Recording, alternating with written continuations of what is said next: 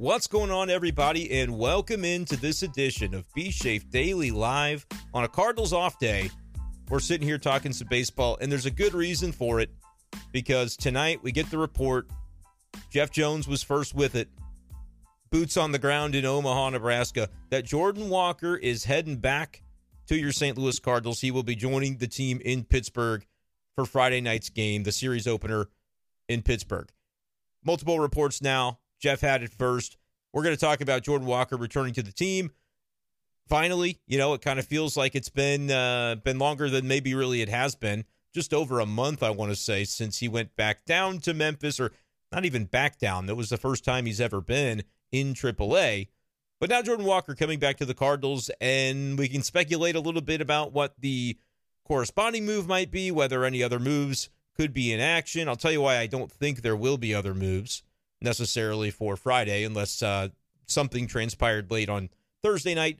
Kind of give you my thoughts on that, and we can talk about anything else, fictional trades, whatever. It's kind of getting into silly season a little bit. Now that the calendar has turned to June, I feel like it's a little bit more fair game that we can talk, or at least kind of wonder about mock trade proposals and whether certain guys would make sense or not for the Cardinals. So we'll get into all that kind of stuff tonight on this edition of Be Safe Daily Live.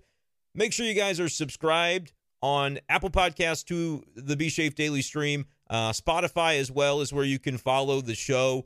We don't have as many Spotify followers as we do YouTube subscribers, but that's to be expected. I feel like YouTube is just such a behemoth, and it's been really fun building this thing up, and we did cross 1,000 subscribers earlier on Thursday, so that was a lot of fun. Now I have to kind of figure out how to play by the rules for Google and YouTube to get monetized and to be able to put together super chats and all those sorts of features that I would love to be able to add to the YouTube channel soon. But for now, just make sure you are subscribed with the notifications on, like the stream, and comment with your live thoughts on anything you'd like me to discuss when it comes to the St. Louis Cardinals. We've got 8 likes now. I know we can get it to 10 even on a late night, past midnight on June 2nd.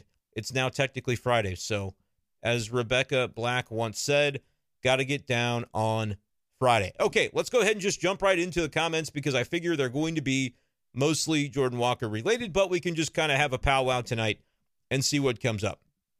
Corn's here, Anthony's here, Brent, Redbirds, the Grave of Einstein. That's the rundown of the comments that I see so far. Appreciate you guys all for being here. Maybe I edit this to live chat, make sure I don't miss anybody. Anthony wants me to get my shit together. He said, this is James. And James, for everybody whose name is Anthony, if you're watching the live chat, James is the guy who chirped me on Twitter the other day with the Wayno comment, called me a candy ass, the whole works, which was enjoyable. And I had a lot of fun with that. But Anthony, James, whatever you want to call yourself, bro, is correct about this one thing. I do have to get this YouTube live stream thing figured out. I can't keep having the streams crash like this, so I appreciate you guys for sticking through with all that. I'm getting there. It's like every night I learn about something new that I should have changed in terms of settings, but we're getting there, so appreciate you guys for being here. Corin mentions the 1,000 subs. Yeah, we blasted past 1,000 earlier today. If you haven't subscribed yet, go ahead and do that, and it'll allow you within 60 seconds to join the live chat over on the side. Charlie Marlowe, big thanks to him, because he did tweet me out, or I shouldn't say tweet me. He posted to his YouTube channel, which has like over 6,000 subs, and he did a on-camera video earlier today. So he's doing a lot of Cardinals content too. If you guys like Cardinals stuff, you should already be subscribed to Charlie. But if you're not, that's my recommendation for you. But yeah, glad to be at 1,000, and we just want to keep going from there and this has been 2 months, legit, only 2 months doing this, and to get to 1,000 subs already, which I know a lot of y'all came from, maybe knew me from Twitter, maybe you didn't know me at all and you found me on YouTube, whatever the case might be. It's been cool to be able to build it up that quickly, but we're not done here. So want to just continue on the grind, but the main thing is the content. So we'll talk about your comments here. Trace Barrera is a fictional character. That's from Corn. Yeah, I don't know if we're going to see Trace Barrera sent down, honestly. If I had to guess, we're talking about a corresponding move for Jordan Walker. It's probably Lars Nootbaar to the injured list, but it might not be. And this is an aspect of it that I'm not 100% on, because Monday was the day that he got hurt, so retroactive should only be able to go 3 days into the past, but I don't know what the consecutive off days, if they have to formally go out and announce any sort of transaction as it pertains to Lars Nootbaar, if they've already done it, or I'm not up to date on that sort of stuff. And so I guess we're probably going to find out here shortly what it ends up being. But I'm looking at Jordan Walker coming back and knowing that there's just room in the outfield now to have him out there. And so it makes perfect sense that the Cardinals would choose now to do it. They feel like they've seen some better approach from him, maybe some a little bit of a gain in terms of, hey, we want you to hit the ball in the air. Maybe he started doing that. We've all heard the video, though, where he talked down in Memphis and said, yeah, I'm not really focused on doing that. Again, I think it's more of a discrepancy between what was happening in the batting cage, working with the Memphis hitting coach, which is something that Daniel Guerrero for STL Today had written about. And if you haven't read that, I do recommend it. But he kind of talked about the fact that they're trying to get Jordan Walker out in front to make contact with the ball out in front rather than kind of on the backside of the swing where you tend to beat it into the ground more. They wanted to get it out in front, get that bat head out, and so you can make contact in front of the plate or kind of at the very front edge of the plate and lift the ball more, loft the ball more, and that's naturally what the Cardinals wanted to see Jordan Walker do anyways, hit the ball in the air. And so that's like the mechanical tweak behind the narrative, right? The narrative is, he hits too many ground balls, which was true, had a very lofty ground ball rate, not to make things extra confusing. He was hitting a lot of ground balls is the point, and the Cardinals would like to see him in the air more because they can more efficiently take advantage of his power and of his exit velocity and of his sweet swing if the ball is in the air. And so that's what they want to see for him long term. I think it's kind of an interesting conversation because how often do we talk about young players when they get to the big leagues and we say, well, he's going to grow into his power. Might not have it yet, but he's going to learn that as he goes.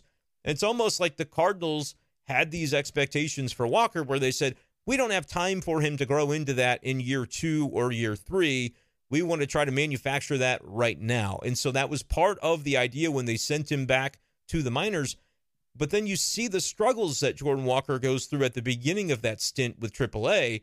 And then you get the quotes from him earlier this week where he says, yeah, I sort of had to abandon ship on that because there's no point in trying to hit the ball in the air if you're not hitting the ball at all. So if I hit ground balls, I hit ground balls, and I'm going to try to move the runner over, and I'm going to try to get the base hit situational. Like those sorts of things are what Jordan Walker described in the dugout, wherever, I guess that was in Memphis, when he had some TV cameras on him, and said, I'm not really doing the stuff that the Cardinals had asked me to do when they sent me here. And I think that turned into kind of a flashpoint quote, even if maybe it was not meant that way by Jordan Walker. The way I read into that is he's still working on some of these mechanical tweaks behind the scenes and when it comes to batting cage work and things like that. But when you get into the batter's box, it doesn't do anybody good for you to be hyper-focused on those things and then sort of in your head about what your swing looks like. It has to be instinctual. When you're in a game and you're in game action, in the batter's box, facing live pitching, it has to be something that comes with instinct. What's the way that Jordan Walker excels? And in this case, he wasn't maybe allowing that or having that connection made from what he was doing in the batting cages to I can immediately implement that on the field and have it come second nature to me, have it be instinctual. And I think that's to be expected because these are recent changes they've tried to implement, and those things don't necessarily become instinct overnight. You have to repetition. You have to be doing a lot of those in order to kind of naturally integrate it into your swing. And so I think it's a natural process where as long as he's continuing to buy into the mechanical tweaks and say these are valuable things to be attacking on the side, but when I get into a game, I can't sit in the batter's box and think about it, think about the minutia and just allow it to consume me. I think that's what it boils down to for Jordan Walker. And so when you hear John Mozeliak say, the hitting coaches are giving me great feedback that he's making progress in all the areas that we wanted him to, and then you turn around and hear Jordan Walker say, yeah, I'm not really doing that. Like, I can see where Cardinals fans would be able to jump on that. And immediately my thought was, yeah, this is going to be a hot button issue. I didn't really give a take when I tweeted it out, but I retweeted the original video, which was Matt Infield, who is a TV reporter down in Memphis. His video got like a million views. I almost said 100 million, and that wouldn't have been true. 1 million views on Twitter, the video that he tweeted out that was like 42 seconds long of Jordan Walker talking about these things. And it took off. But I do believe that when you kind of take a step back and you put your pitchfork down. You go, all right, there's probably an explanation for it that isn't Jordan Walker hates the Cardinals and he's flipping them the double bird to say, screw you guys, I'll do it how I want. That's not really what was happening there. And Jordan Walker is not that kind of kid either he's bold in the way he plays the game. He's a presence for sure, but he's also a respectful dude, and he's not trying to show up the Cardinals with what he's saying. I think he was just being honest about what he's experiencing when he gets into the batter's box, and that is truly his mentality. It doesn't mean that he's not still trying to make tweaks to improve on the side, but when you get into that game action, it just has to come second nature. You can't allow yourself to be in there thinking about, oh, is this going to go in the air? Is this going to be a ground ball? You just have to go and do. And I think that's sort of what he was describing there. But let me know what you guys think about that, because I know there might be some differences of opinion on that prospect. Korn says it's starting to tomorrow. The Walker never left. It was all a dream. Yeah, I mean, he did leave for a month or so, but having him back, I think, is great for the Cardinals. Keep him here. I don't care what it is. I want to give him the same kind of leeway that I described that they should give to Matthew Liberatore. Put him in the rotation for 8 starts, whatever gets you to mid-July. Evaluate him over that stretch, and then if you get to the trade deadline for a starting pitcher, you could go, all right, maybe Liberatore is not the answer. Maybe he is, and you save yourself a lot of heartache having to find somebody at the deadline to fill that number 5 rotation spot. And maybe you got to fill a number 4 or a number 3, but I think you got to take one thing at a time. Give Liberatore that opportunity. The same should be said, and then some, when it comes to Jordan Walker. Let this guy sink or swim. And by the way, he's not going to sink. It might be a rough go from time to time, but the thing the Cardinals said they loved about Jordan Walker, and the reason that they brought him up to the big leagues to begin straight out of spring training, despite having, some lesser numbers toward the end of Grapefruit League play, what did they like about him? They liked his ability to handle adversity. For such a young kid, it didn't affect him when he was doing poorly day to day. He went about it the same way, with the same intensity, without hanging his head. All of these things are aspects of Jordan Walker's character that the Cardinals spoke into existence about him and said, this is the way this guy is. Why, after 4 weeks, then they decided they had to send him back down because of some perception that he was hitting too many ground balls, which I get that he was. But again, that's just the nature of growth, I think, for a young player. Could he have worked it out at the big league level? Sure. There are people very smart people, who say, it was a right move to send him down because they had to address that ground ball stuff. Maybe that's the way that somebody else feels. The way I feel is, if you were going to bring him up to begin with, there was never any reason to send him back down. I know the team was in an absolute tailspin, and so it was kind of the easy move to say, we just can't be worrying about blowing this guy's development if he's not going to play every day in St. Louis with all these outfielders that we're trying to sort through. But since then, you've been able to sort through some of that, right? Tyler O'Neill is MIA, completely missing in action, and maybe never to return again. We don't really know. But he's on the shelf right now and with no timetable to come back and rejoin the team. So that's one starting outfielder that you had to begin the season that you don't have now. So there's a spot for Walker. Dylan Carlson, hopefully nearing a rehab assignment, but for right now they don't have him. And then Lars Nootbaar is the one outfielder that, coming into the year, they knew they wanted to earmark a spot for him in the everyday mix, but now he's dealing with that back. We'll see if that ends up being the corresponding move, an IL stint for Lars Nootbaar. If it's not, it's probably Trace Barrera, but there could be any number of things that take place between now and when they make this announcement that could kind of shift their thoughts. It's why they wait so long.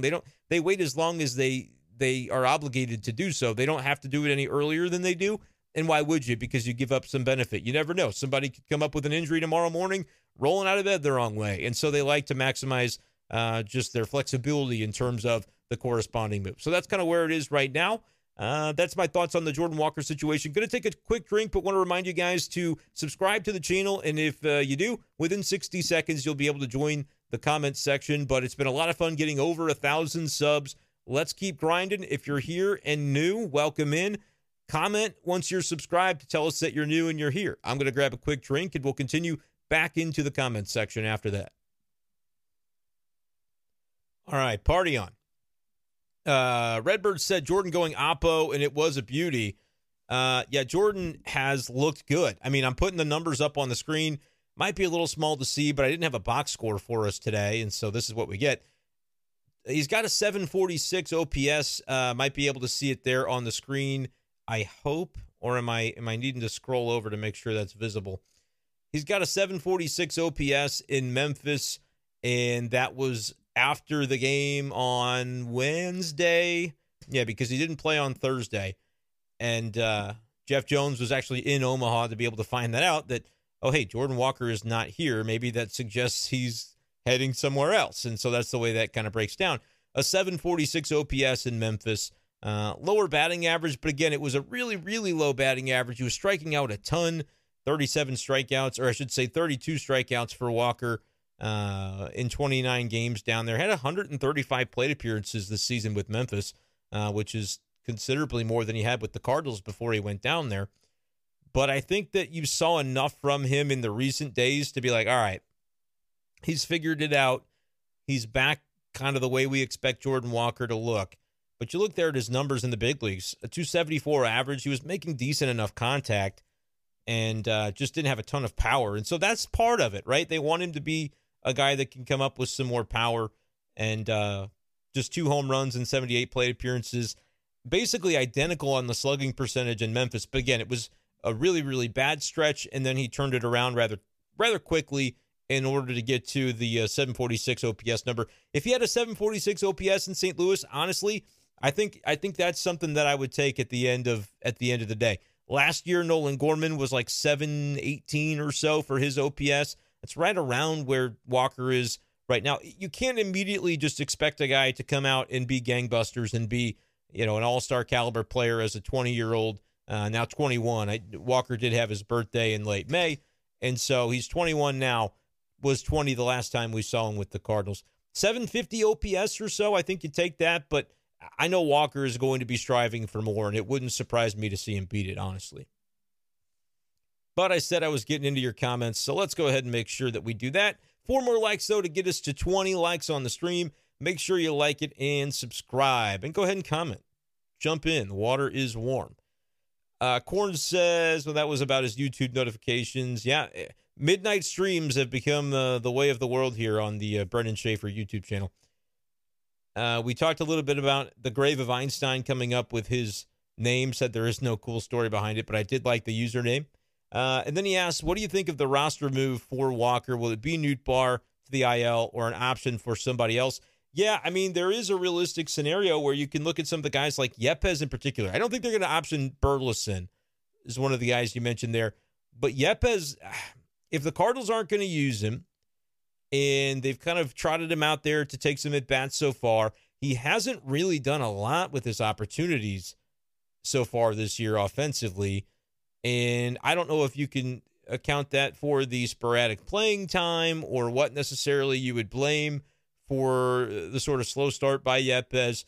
But a 679 OPS, he's only hitting 225, not getting on base, not drawing many walks, just 2 walks in 43 plate appearances.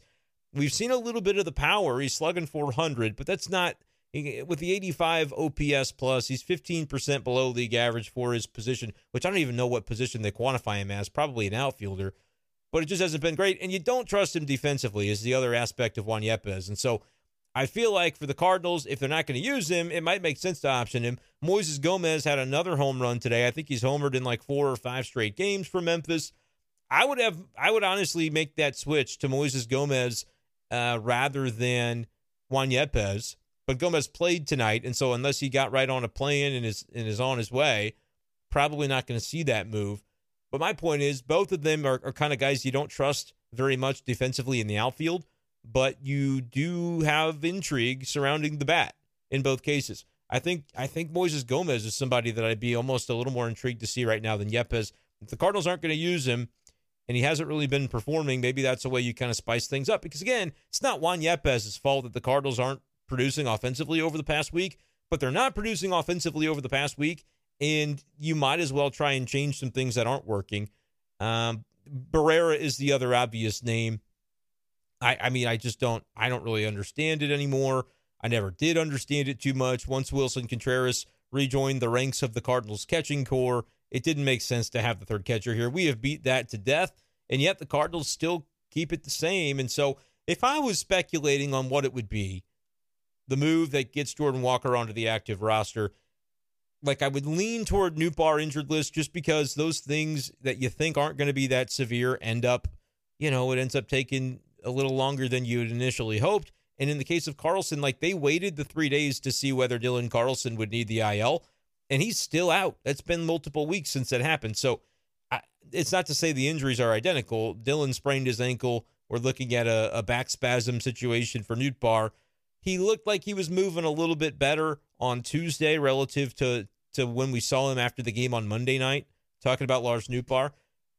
But, we don't really know what it's looked like over the 2 days since. And then you fly to Pittsburgh if he's still on the active roster, and you see how it feels. Like it's a lot of just kind of test and wait and see when it comes to back injuries, I feel like.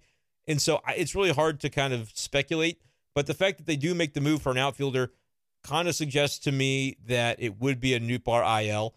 Just because if it wasn't, was it just the home runs that he's hit recently? Speaking of Jordan Walker, is that the reason the Cardinals would bring him up? Is it the narrative surrounding his situation because he goes viral on social media for basically kind of telling the team, I'm not really thanks, but no thanks when it comes to the stuff that you wanted me to work on, which again, I don't think is entirely what he was saying, but that is definitely how it came off. And so would the Cardinals and John Mozeliak go, well, the narrative's out there that, he's kind of bucking the trend on what he wants, what we're asking him to do. Are people going to say that now we are holding that against him as a reason not to bring him back, and we'll prove those people wrong? I don't know how many mind games are really going on here. A lot of times the simplest explanation for something is the one that ends up being correct. So probably Nootbaar IL, if I had to wager money on it, would be my guess. But I would love to see it being something else because the Cardinals, Nootbaar's been their most consistent outfielder, and they could definitely use him. And again, positionally, having Walker come back to play your outfield is not a comparison. It's not comparable to what Lars Nootbaar brings. Lars Nootbaar is capable of playing center field and plays a very good right field. Jordan Walker is going to be bad in the outfield. He just is. He hasn't had that many reps. He's only been playing the position for 10 months. It's not going to automatically look very smooth at the beginning. I believe ultimately it'll be fine. He's an athletic guy, and I think he's going to be able to figure it out over the course of his career. If the Cardinals want to make him a corner outfielder, I think he will adapt to that nicely. But he's had one off season working as an outfielder. It only started last August after Harrison Bader was traded. The Cardinals put him into that position. And so my expectations are low for his defensive acumen at this point in time. And then if you don't have Lars Nootbaar, who you feel a little bit more comfortable with playing next to him in center field, if that's not an option because of the IL, you're talking Oscar Mercado, who has admittedly struggled. I was excited about Oscar when he rejoined the Cardinals, but we have seen him kind of fall off a little bit in terms of his crispness defensively, and the numbers offensively haven't been great. And so you would basically have a guy that you're putting out there in center field that has made a couple of lapses defensively, and he's not giving you a lot at the plate. Or you can throw Tommy Edman out there in center field. He's played one game there, is a Gold Glover on the infield.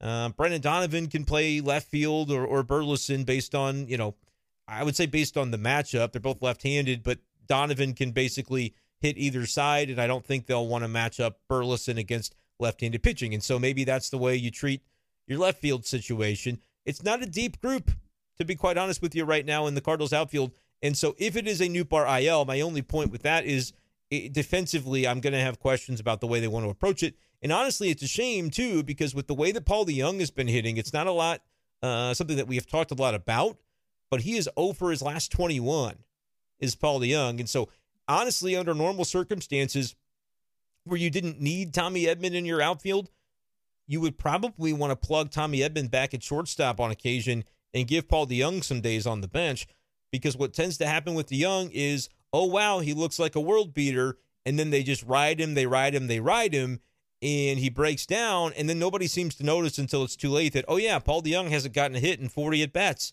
Oops. And it's like they don't give him – they continue to treat him like he's this world beater who needs to be in the lineup every day instead of kind of managing him as the slump goes, so that maybe you can curtail that slump a little bit more in order to keep it from getting out of hand. So we'll see on Paul DeJong what that ends up being. But, like, if they need him to play shortstop because they need Tommy Edman to play center field – suddenly it's getting a little bit weird when it comes to the Cardinals' defensive alignment. But bottom line, whether it's a Nootbaar IL or not, Jordan Walker should be in there in right field or at DH every single day for the Cardinals until he needs a break because he's tired. Like, that's really what it needs to be for me. He's a guy that can be a difference maker, but you just got to trust him through the good times and through the bad times to be able to get to the other side and let him develop the way that is proper. They finally are starting to do that with Nolan Gorman. I think the same thing needs to be done when it comes to Jordan Walker, two top prospects that can absolutely end up carrying the Cardinals this season if they just kind of allow it to happen. I still think there's room for Jordan Walker to make a huge impact for the Cardinals. Let's go ahead, though, and jump back into the comments here. Brent says, I know people are saying we should not go get Bieber because he isn't a strikeout guy anymore, but he is kind of the ultimate Mozeliak ace.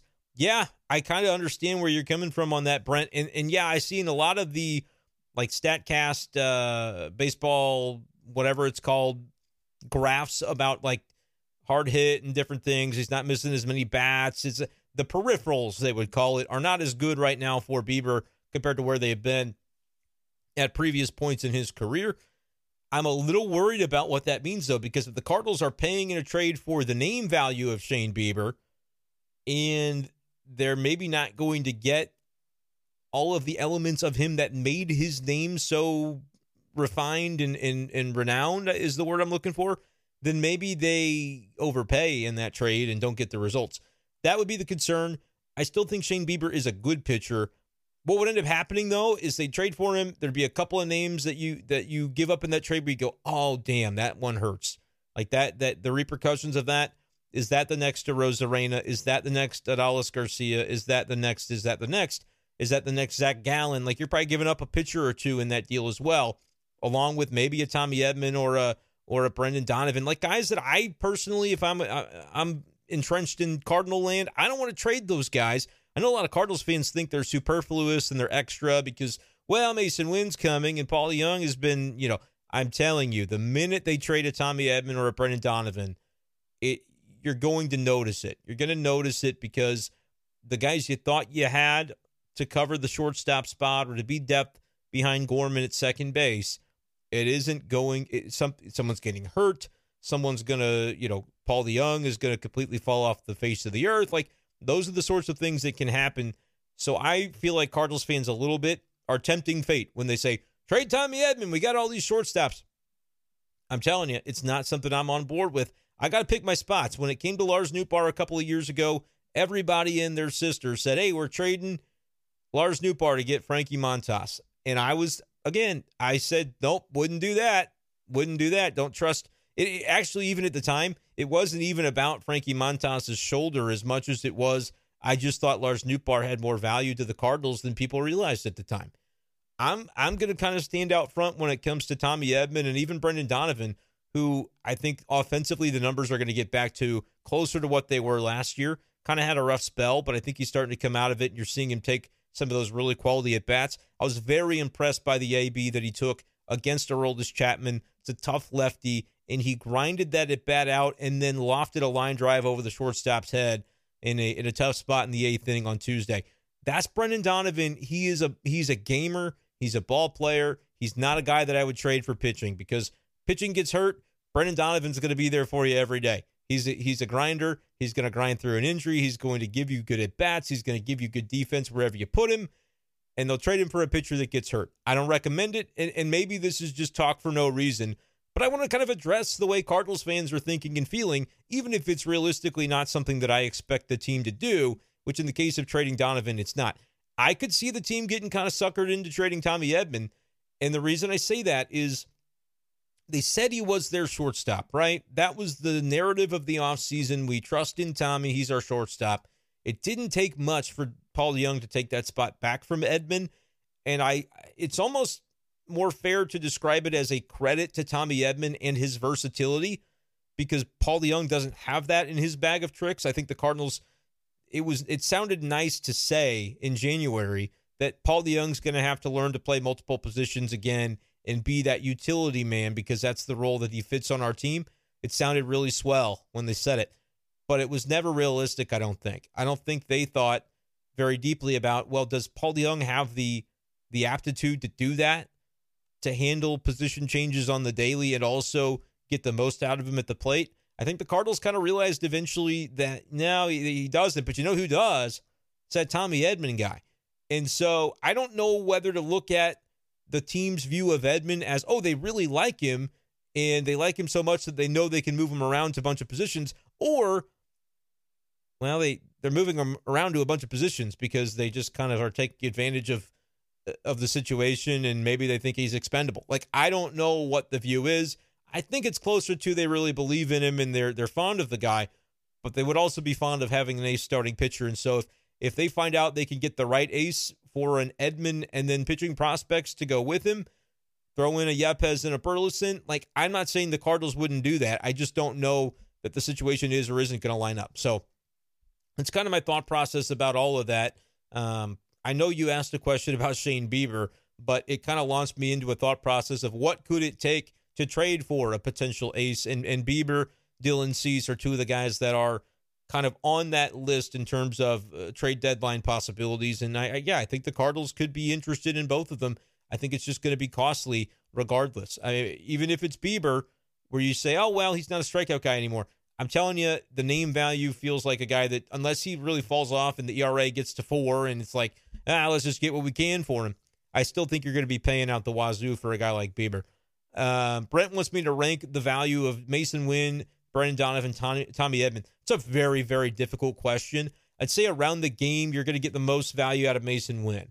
And that could be wrong because Donovan and Edman are both proven guys that can be putting up crooked numbers in the woods above replacement category. They've got flexibility in terms of their defensive position.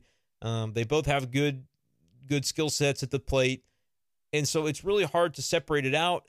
I feel like Donovan might have more value than Edman because he's a little further away from arbitration, a little further away from getting a big contract. Maybe not as deserving of the big contract, though, because Edman's got better offensive numbers, but we don't want to be prisoner of the moment from a 2-month sample.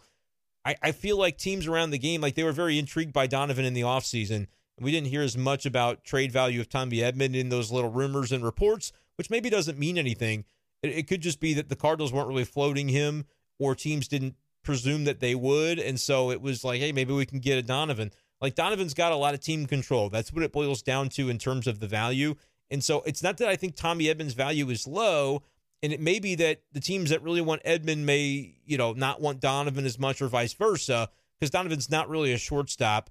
And there may be teams that believe Edman is a good, capable defensive shortstop. Other teams may say, I'd rather have a guy with a bigger arm at short, which is why I go back to Mason Wynn and say that even if offensively it's not come around yet, he's younger. He's got all 6 years of team control remaining. He's an untapped resource in that regard. And the upside, I think, is tremendous for him to be offensively, he may still never reach that goal or that ceiling of being one of those like faces of the game type of shortstops. As much as I like Tommy Edman, he's not like a face of the game shortstop like some of these other guys that have come through. Think of like a Tim Anderson, plays with flair and makes good throws, good plays at shortstop, but can do it with the bat as well. I'm not comparing Mason Wynn directly to Anderson in terms of body type or other. But you think about the star shortstop of the day and the guys that just get a lot of publicity. I think Mason Wynn plays with that flair to be a face of the game if he can get the bat to join the arm strength and all the things that I think he could already do at the big league level defensively. We're 1 like away from 20. Would love to get us up to 20 likes and appreciate you guys for joining. We've picked up a few viewers even as we approach the 1 a.m. hour in the Central Time Zone. Would love to have you new guys subscribe, and when you do, comment that you're here so I can welcome you to the stream. Jake wants a timetable on Tyler O'Neill. Yes, so do the St. Louis Cardinals, Jake. They don't know. I don't know. I don't even know if Tyler O'Neill knows. I would say it's a problem if it was something that anybody was really stressing about. I just think it's gone beyond the point of being stressed about it for the Cardinals, and they've written him off. I mean, I'm just going to be honest with you that's the way it looks to me. Because mentally you almost have to. You have to get over that hurdle of will he or won't he and just assume that he won't be there.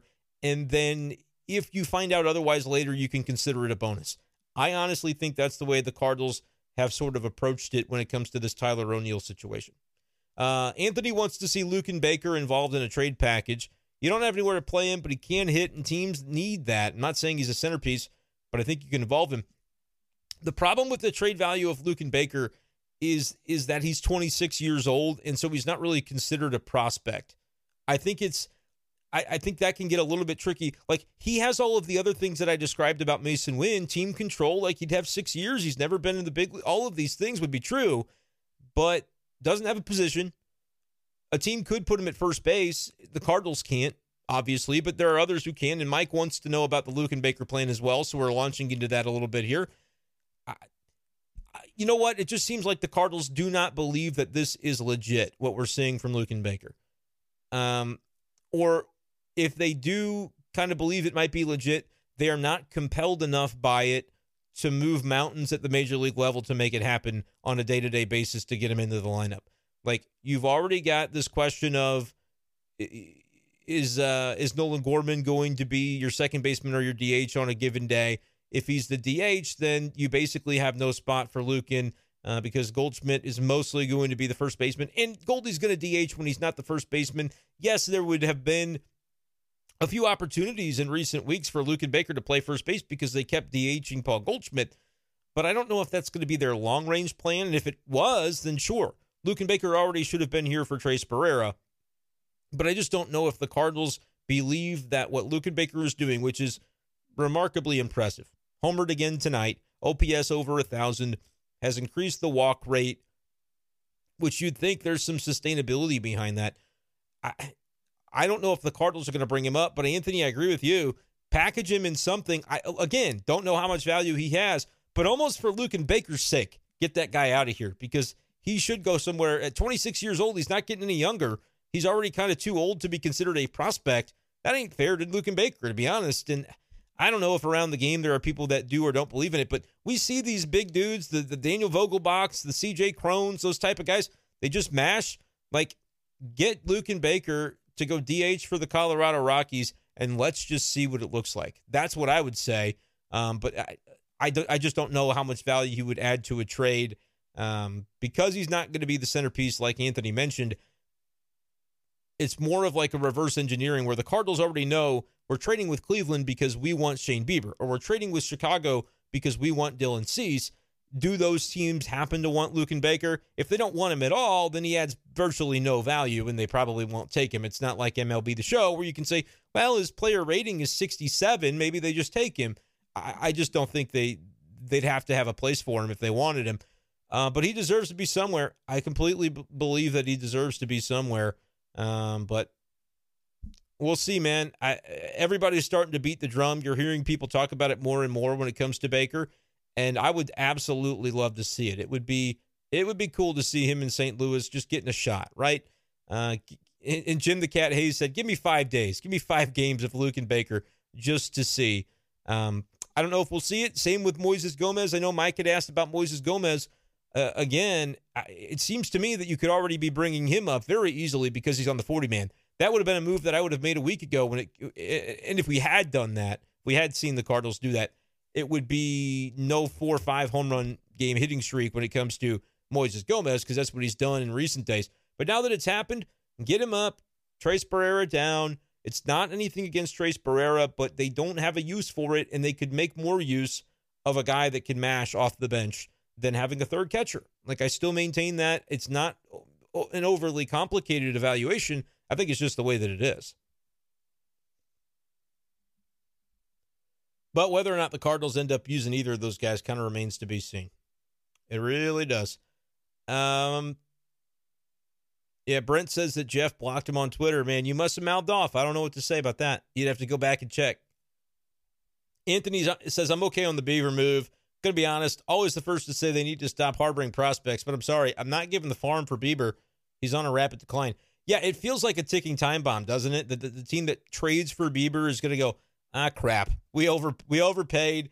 He's actually, as the peripherals would say, more of like a number 3 or a number 4 in your rotation, and the Cardinals already have 5 of those. They got plenty of number 3s or 4s, so they're good. Korn says if the price isn't crazy, I mean, yeah, it's just, that's what's tough. Anthony mentions all the pitching prospects the Cardinals have. Guardians need hitters, so I'm not sure how the package would look. Visual Tedium mentioning that Moises has nothing left to prove at AAA. Yeah, it seems like this is the case like almost every year for the Cardinals, that they've got a couple of young guys that, there's a reason or another that they don't quite fit at the major league level, but they don't have anything to prove in the minors. It was kind of Juan Yepez last year, right? And now we're seeing Juan Yepez here. He's not getting a ton of playing time. And then you've got two more guys basically just like him in terms of their lack of defensive flexibility and acumen at their given position, in terms of Gomez and Lukin, that the Cardinals, it would feel like they would almost have to say, we are giving up on Yepez, or we are delaying further opportunities for Yepez in order to try out these other guys.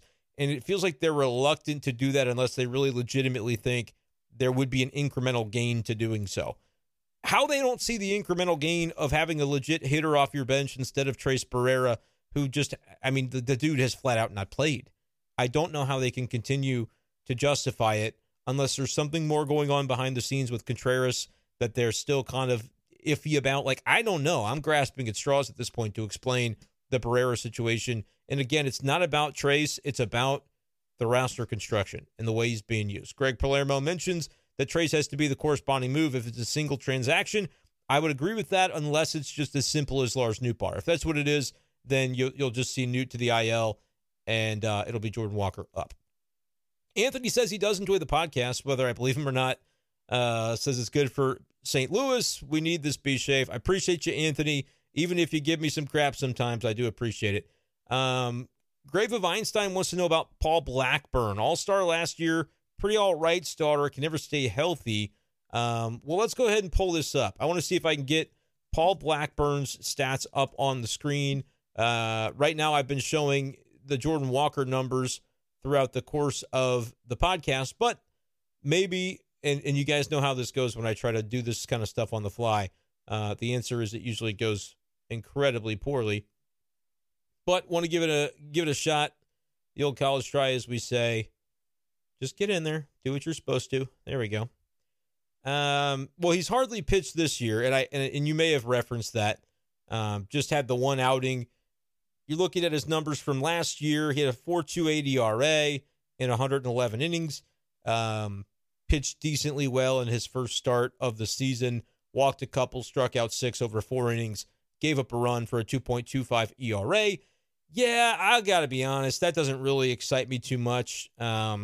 He was an all-star last year. He must have had a really good first half. Ended with the 4.28 ERA. Yeah, I just don't think the Cardinals need more number 4 starters, honestly. But I get your point, Einstein. They might in 2024 need another guy like that because they don't have answers. They've signed Michaelis, who I think we're all kind of back on board with, and Steven Matz is the other guy signed. Nobody's on board with that. He's in the bullpen now, and hopefully Friday, they say that's going to be the plan, and Liberatore is going to get the opportunity. Another thing to think about, guys, is if Liberatore is not in the rotation, they could conceivably call up a pitcher. I don't know if anything came of the Andrew Suarez deadline. Left-handed reliever, veteran guy, used to be for the Giants. He's been in Memphis, has like a 4-some-odd ERA, but that has been inflated artificially by like 2 or 3 bad games. Other than that, he's been really good lately. We're talking about Steven Matz to the bullpen. This is not something that I think is going to happen, but I want to throw out the potential scenario just in case, because I haven't seen anybody talk about it. If Andrew Suarez had a deadline of like June 1st where he could have opted out and become a free agent, basically, if the Cardinals didn't get him to the big league roster, I wonder if maybe there was a scenario, and again, this is off-the-wall speculation, no reason to mention it, but it kind of lines up when you think about all these guys being lefties. If the Cardinals said, well, maybe we want to kind of mix things up again. If we're not ready to commit to Liberatore in the starting rotation, and we don't want to give up on Steven Matz in the rotation yet, which I think, again, this is not the way it's trending, but hypothetically, they could put Matz back in the rotation. They could send Liberatore down and bring Andrew Suarez up. If they told him, hey, don't opt out of your contract on June 1st, we're going to bring you up. Maybe that could be the way they go about it, because I don't think Liberatore should be in the St. Louis bullpen. I think he should be in the rotation, and if he's not, he'll probably go back to Memphis and should remain a starter there. Ideally, he's in the rotation in St. Louis. There's nothing left for him to show, in my opinion, in AAA. You're wasting your bullets with him there. Get him to the big leagues and see what it looks like for 6, 7, 8 starts until mid-July. That's the way that I think they need to handle Matthew Liberatore. But if they don't, Andrew Suarez is maybe an off-the-wall name that you could see coming to St. Louis Friday. Don't expect it. I'm just trying to cover all the bases here. And I also don't know in terms of the Memphis Redbird game on Thursday if Andrew Suarez got into the game, because if he pitched, that would also be another sign that I am barking up the wrong tree. But like I said, I think what you're ultimately going to get is Matthew Liberatore in the rotation and Steven Matz in the bullpen, where honestly, I think he could be good. I think Steven Matz could have a role in the bullpen and could give the Cardinals some valuable innings in middle relief. I'm not saying he's going to be a leverage guy necessarily, but you know how it goes. Beggars can't really be choosers when it comes to having leverage and having just middle relief. You've got only so many bullpen guys, and with the way the rotation hasn't been going deep, it's just kind of a matter of you just got to take who you can get on a given day. Let's see. Mason Wynn went 1 for 6. Baker 1 for 2, had that home run, 3 walks tonight for Luke and Baker, up to 1065 on the. I mean, he's drawing walks and doing a little bit of everything offensively. I would bring him up, man. Taylor Motter with a double tonight. Dakota Hudson was the starter. Here's another guy. I mean, Hudson with the 5.08 ERA. I know that nobody wants to hear it, but he was injured early in the season. 5 innings, 2 runs, 7 Ks, only 1 walk. It's always the walk numbers I'm looking for with Dakota. And I also would like to know how many strikes he threw. Only threw 71 pitches, 45 strikes. That's an efficient 5 innings. I'm not saying bring him into the rotation, but I could see a scenario where if they get injured down the road and they're looking for somebody, like you might want to give Dakota a look if that happens in early July, because if he gets a start or two and it looks better than you expect, that may be a reason not to go after a starter via trade, which I know people are hearing right now and saying, shut the hell up. That does not sound like fun to any Cardinal fan. But I'm just trying to come up with some scenarios that could happen as we keep looking at the Memphis box score from tonight.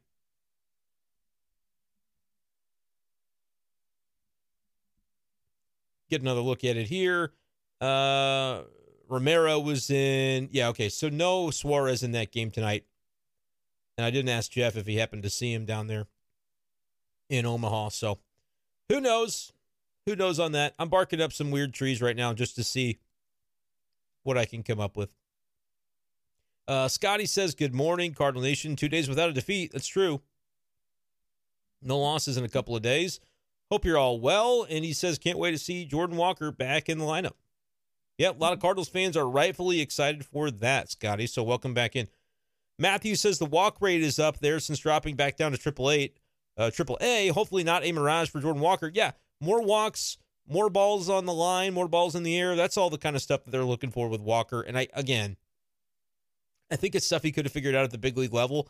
The problem was they didn't have the room to put him in the lineup daily to let that happen, I think is ultimately the reasoning there. Brian says that Bieber would be a bad move. I only think it would be a bad move if it costs them as much as I expect it would. Sometimes trades get made at the deadline and you go, whoa, wait a minute. That ended up being cheaper than I thought that guy would go for. And that is sort of what I look at if it's a Bieber move. If they can get him for less than I imagine, then you do it. Because even if the peripherals aren't great, I think there is a floor, and I don't think the bottom completely drops out for a guy like him. He's done it at a Cy Young level for long enough that I think even if he's not who he once was, he can still be pretty good. And it's still a worthwhile target, I think, for the Cardinals. Let's see. I'm trying to find the Hero there, 314, what his initial comment was. We may have already talked about it, but he said, I was happy they brought him up. Oh, happy they brought up Jordan Walker, I assume is what he's saying. Baker to the Rockies. Einstein says, I've said it here before, they would love Hicks. Would you give up those guys for a German Marquez, who would be a rental? Interesting. Okay, but the problem with this is Jordan Hicks is also a rental, right? He's a free agent after this season. So if he had years of control, it might be a different story. In the Rockies might have interest, but they're going nowhere fast. German Marquez has only made 4 starts this season. I guess he was injured earlier. Has a 4.95 ERA. I like Marquez. I think he would be a worthy target. I just don't think the Hicks part of that actually works out. Because if you're the Rockies, I do think Jordan Hicks would make sense for them in terms of, we've talked about the different reasonings when it comes to like his style of pitching is not reliant upon a curveball. So you just take that sinker in altitude and say, go get him, cowboy. And the slider with the speed that he throws it, he should be able to thrive in the altitude, I would actually think. But looking at Marquez, 4.95 ERA in 20 innings this year, I like the guy, but I just don't know that it could match up. It could. I would certainly say for 2024 in that rotation, you could do a lot worse. I just don't know what the match would be in terms of a trade from the Rockies angle. Baker for sure. Who's the pitcher that goes there? Because Hicks is a short-term asset. All right, trying to roll through some of these comments that I haven't gotten to yet. Brian says the strikeout rate on Shane is down big time. Everyone sees the Cardinals call one-star farm, but a team like the Dodgers could pick him up for near to nothing. Yeah, I feel like the Cardinals do run into the notion of what Brian mentioned there recently when it comes to trades. Everybody knows, the Cardinals have Jordan Walker. The Cardinals have Mason Wynn. If we're trading with the Cardinals, we got to get those guys, or a Brendan Donovan, or a Lars Nootbaar like the Athletics wanted with Sean Murphy in the offseason. Like they see and get fixated on the top names, and the Cardinals can't very well say, okay, yeah, those four guys you can't have, but you can have any of these. John Mozeliak has tried, and it hasn't worked. It has not been a successful strategy to get trades done. It's allowed the Cardinals to keep guys that, honestly, they shouldn't have given up, but it hasn't turned into actual deals being facilitated. The one thing I'll say, Brian, though, is he says, look at what the Padres pulled off for Soto. They gave up Mackenzie Gore, who was a top pitching prospect at one point in time. Like, not just top in their organization, but top in MLB, was like a number 1 overall prospect at one point, a former number 3 overall pick. And he's got a 3.57 ERA this year for the Nationals, better than anything the Cardinals have, and the guy is 24 years old. So if he stays healthy, the Nats end up doing very well in that portion of the trade, and the Cardinals did not have a pitching prospect like that to offer. And so that's where the Padres stood apart from anything the Cardinals could have given, even if they would have traded Carlson and all the other names. Man, doing everything I can to not hack all over the camera right now. But allergies have been killing me. Let's see here. But yeah, Brian, to your point, I just think that don't poo-poo the return for Juan Soto. I think the Nationals did pretty well for what they wanted to do. They got Robert Hassel, I want to say, was part of that deal, and he's a younger outfield prospect that has not arrived yet. C.J. Abrams, yeah, I mean, that's kind of comparable to like a Dylan Carlson, I think, and Carlson was probably even more valuable than Abrams. But the pitching is really where they were able to stand apart in terms of the Padres. Cardinals didn't have a Gore that they even had to give away if they wanted to, and they certainly probably wouldn't have given away a Mackenzie Gore type prospect if they had one. Nick Whitgren will save us, says Visual Tedium. Yeah, you never know. Everyday Nick. Einstein says, you see the Passant article where they speculated on a Goldie trade. One of those, this GM said they might trade him type of thing. Also interested in there to me is the same thing for Aaron Nola. Nola would be great for the Cardinals. That is the kind of starter they need, and I would pay for. If I'm the Cardinals, it would be painful, but I would do it because I think he is the kind of guy. He's the kind of guy that could be a really good fit. But in terms of Goldie, no, I don't buy it for a second. That's just national guys having to do national guy stuff. They don't have the insight that they sometimes. I'm going to phrase that wrong. They have great insight, but they don't. National guys kind of fly in and say, "Oh, something's going weird with the Cardinals. What can I find out about it?" And it's like they are not around every day. Sorry, I'm having a hard time. They're not around every day to kind of have the pulse of the clubhouse and the pulse of the team and the way things are. The Cardinals are not a team looking to sell. I get it that you could look at Goldschmidt and say that now it's a short-term asset and, he's not under super long-term contract anymore. But the Cardinals are not looking to sell Paul Goldschmidt. So I didn't read the article. I get that it's out there. I just don't see it. I mean, unless they think Luken Baker is going to be the next star, then maybe that's what it is, guys. No, I think they would rather re-sign Goldie to keep him a Cardinal for life than trade him. So Korn wants to buy low on Biebs and let Dave Duncan work his magic. Oh, wait. Yeah, can't do that anymore. Did they screw up Paulie when they put him in the 3-hole, that one weird getaway day lineup? I would say no, but like anything is kind of possible with DeYoung. You can't always figure what is the thing that kind of he fixates on or whatever. A lot of times I would agree. Don't try to change a lot with Paul DeYoung because when it's vibing, just let it vibe. But no, I would like to think, Corn, that one day in the 3-hole did not screw up DeYoung. I think that's an oversimplification, but I understand the question. Slim Hot Pocket says, excited to see Walker live tomorrow. Think he'll have a big series in a Paul DeYoung return kind of way. Yeah, that would be nice to see. And Brian says, glad to see Walker back. Going to be in Pittsburgh for the game as well. So a couple of live stream commenters will be at PNC Park tomorrow, which is great. Brian, I don't know who's going to be on the bump there. Ryan wants to trade O'Neill for Cease, and I've talked about this before. Tyler O'Neill has 0 trade value. He does not have Dylan Cease trade value, so that is not an option for the Cardinals. The White Sox would laugh at you if you said trade O'Neill for Cease. They would want younger players that are under more team control, players that aren't on the injured list all the time, and players that are hitting for a higher OPS than 620. So O'Neill could come back and regain some trade value, but right now he just doesn't have a lot. I think you could trade him for a reliever. That's about the story. Einstein also adds, dude, the Nats got James Wood, who is absolutely a number 1 prospect in the making. His bat is insane. Yeah, I believe he homered tonight in Double-A, James Wood, his first chance there. So the Nationals did really well in the Soto trade. I'm going to, the Cardinals could have matched the package, but again, you're talking Walker and probably Mason Wynn, in addition to Dylan Carlson and whatever pitching prospects they could convince the Nationals were actually good, which is not to say the Cardinals don't have good pitching prospects. They just did not have a Mackenzie Gore in terms of readiness and acumen and high-end ceiling. They didn't have that guy to offer. Tim, what's up, man? Ask how it's going. Corn wants to know if Walker could be a first baseman in the future in a post-Goldschmidt universe. Yeah, it's possible, but I think at 21 years old, they don't want to limit him to that. They want to see if they can turn him into an athletic corner outfielder because he has a great arm. Just has to work on a lot of the other aspects of playing the outfield. And again, he's 10 months into it, so I think there's still time for Walker to be that. But I understand the question. Like, the body type certainly does seem like it would develop into a first baseman type of guy rather easily. So I get that question for sure.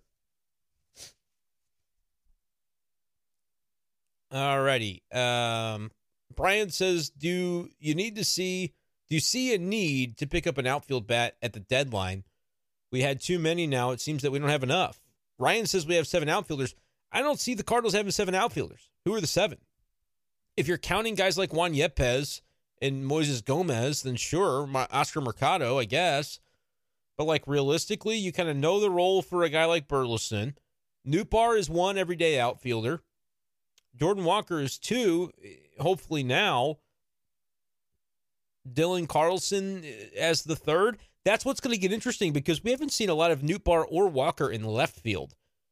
And I think Dylan should be the center fielder if he's in the lineup. And so when he comes back, would he play center and Nootbaar to left? I don't think you can move Walker to left. I think you just need to stick Walker in right and hope that he can develop over there. It's not that Nootbaar can't play left. We just haven't seen a lot of it. And so I wonder if that would be the way that they would maybe go. To answer the question, though, there's a world where Carlson doesn't hit and you end up with some injuries or you don't end up being able to use Jordan Walker every day.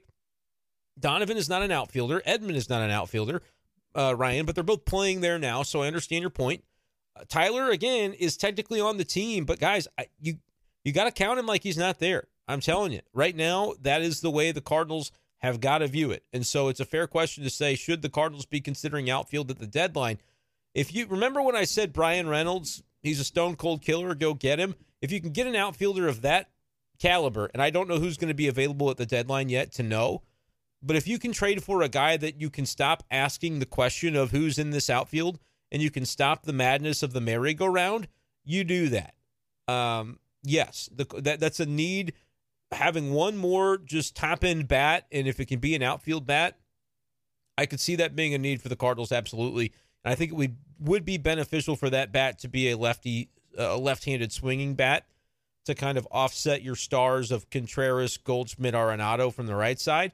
You can join a lefty with Gorman and have 5 just bona fide dudes, and then I would count Nootbaar as a lefty, and it really balances things out. If there is a left-handed swinging stud bat out there, but you've got to know that he's an upgrade over what you have, and you gotta have, and you pay for that guy. If he's out there, you pay for him in terms of giving up a lot of talent to get him, but you got to know for sure. It can't be, well, he might, well, maybe this guy could develop. No, if there's a bona fide outfielder out there, you trade for him. Anything less than a bona fide, no thank you. You don't need to add confusion to it. You need to add the guy that solves the mystery, which that can be done by addition of another name. I know that can sometimes be a complicated thought, but if that name is the guy that is clearly head and shoulders above your other options, then I like the idea of it. Ketel Marte was a name that was brought up. He's had a really good year. He's kind of been a guy that's gone on and off throughout his career. He goes from 700-something OPS to 9-something, 7-something, 9-something, 7-something, 828 this year. That's been the back and forth of his career for the past 5-6 years. But he's a solid bat, probably a good defender. I don't know if you put him in a corner. I'm trying to check here where he has played defensively for the most part this year. He's mostly been a second baseman, but you could probably stick him in the outfield. Yeah, the outfield numbers aren't good. Very, very much in the minus category on the defensive run saved over his career as an outfielder. Brian Reynolds would have been the perfect name for the St. Louis Cardinals. Unfortunately, the Pirates started playing well and they extended him. And now he's around in the division long term. Good for the Pirates, though, and good for their fans that they extended him. There's no reason to let that guy go, or you're just not trying. He is a stone-cold killer.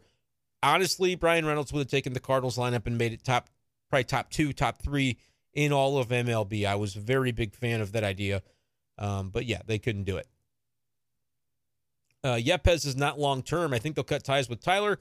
Carlson is hurt every other month. Well, I don't agree with the Carlson injury thing, although, I mean, he had the wrist last year and now he's got the ankle, but he sprained his ankle. Like, he was playing well and sprained his ankle. I don't think that's something I really hold against him. Agree with you on Yepez. He's more of a bench bat, and they don't really seem to value him off the bench because he doesn't have defensive versatility, and they feel like they can get other guys that can bat just as well, and they can also play defensive positions, which is more valuable. And they will cut ties with Tyler O'Neill. That is my expectation. I would look for a team that has a hole in their outfield, but they've got a short-term stud reliever that you could flip him for, and I would trade O'Neill for a reliever. It has gotten to that point that I just don't, not because I don't think he'll turn around and be a Rosarina. I promise you, wherever he goes, knowing the Cardinals' luck, he's going to turn into a stud wherever he goes. But the Cardinals don't seem to trust him, and they don't seem to want to wait around for this on-again, off-again when it comes to his health.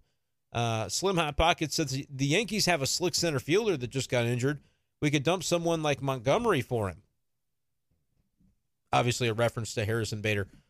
Cardinals need Montgomery. They could trade a guy like Montgomery or Flaherty at the deadline, but only if they're bringing in another starter like a Shane Bieber or a Cease to replace him. And then you're just playing musical chairs with your rotation. And is it guaranteed to work out? I don't know if it's necessarily guaranteed to work out. We have had a lot of good fun talking tonight about Jordan Walker, possible trades. Steven says the question is, can our other assets bring in anything that we need, starters in particular, in a deal? Yes, Steven, the Cardinals have assets to make trades. They definitely have those assets. Does the president of baseball operations have the wherewithal and the agility to be nimble enough in the market in the middle of a season to do it at the deadline? We've never seen it. We've never seen those types of deals at the deadline from John Mozeliak. And so they have the pieces to do it, but I just don't feel like it's Mo's MO. Not to make a pun that's too on the nose. I just don't think it's necessarily his strength as a baseball executive, as I reach down very slyly to grab my computer charger so that we don't die the live stream that way.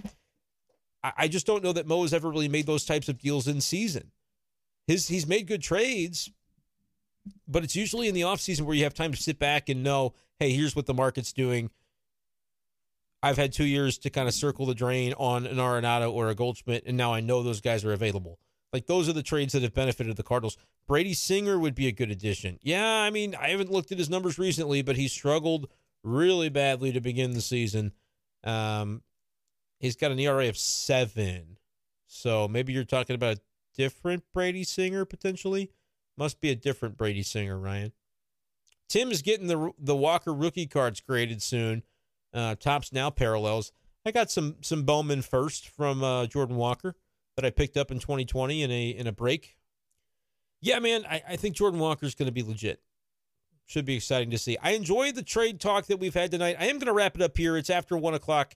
We're going to go ahead and call it because I think I've gotten to everybody's comments for the most part. I'm at bschaefer12 on Twitter. If I didn't get to your comment, go ahead and subscribe to my channel, guys, if you would be so kind. If you like the Cardinals content, you might as well subscribe anyway, and it helps me to reach my goals. Like the stream before you head out of here, and we'll talk to you again on Friday night after the Cardinals take on the Pirates. I don't know if we'll go live that night or not. Just let me know. Like tonight, I put out the poll. People said, "Oh, don't go live. Do it pre-recorded." Like the pre-recorded podcast actually won the poll, and I decided not to listen because I wanted to test out some of the features I'm working on for the live stream. And just out of curiosity, I wanted to see if anybody would be awake after midnight to join me. And you guys were, and so it was worthwhile. But we'll kind of bounce back and forth because I know some people prefer the lives. Some people prefer the pre-recorded. At bschaefer12 on Twitter, give me your feedback and let me know what you like, what you don't. Appreciate you guys as always, and we'll talk to you next time on Be Shafe Daily Live. Peace.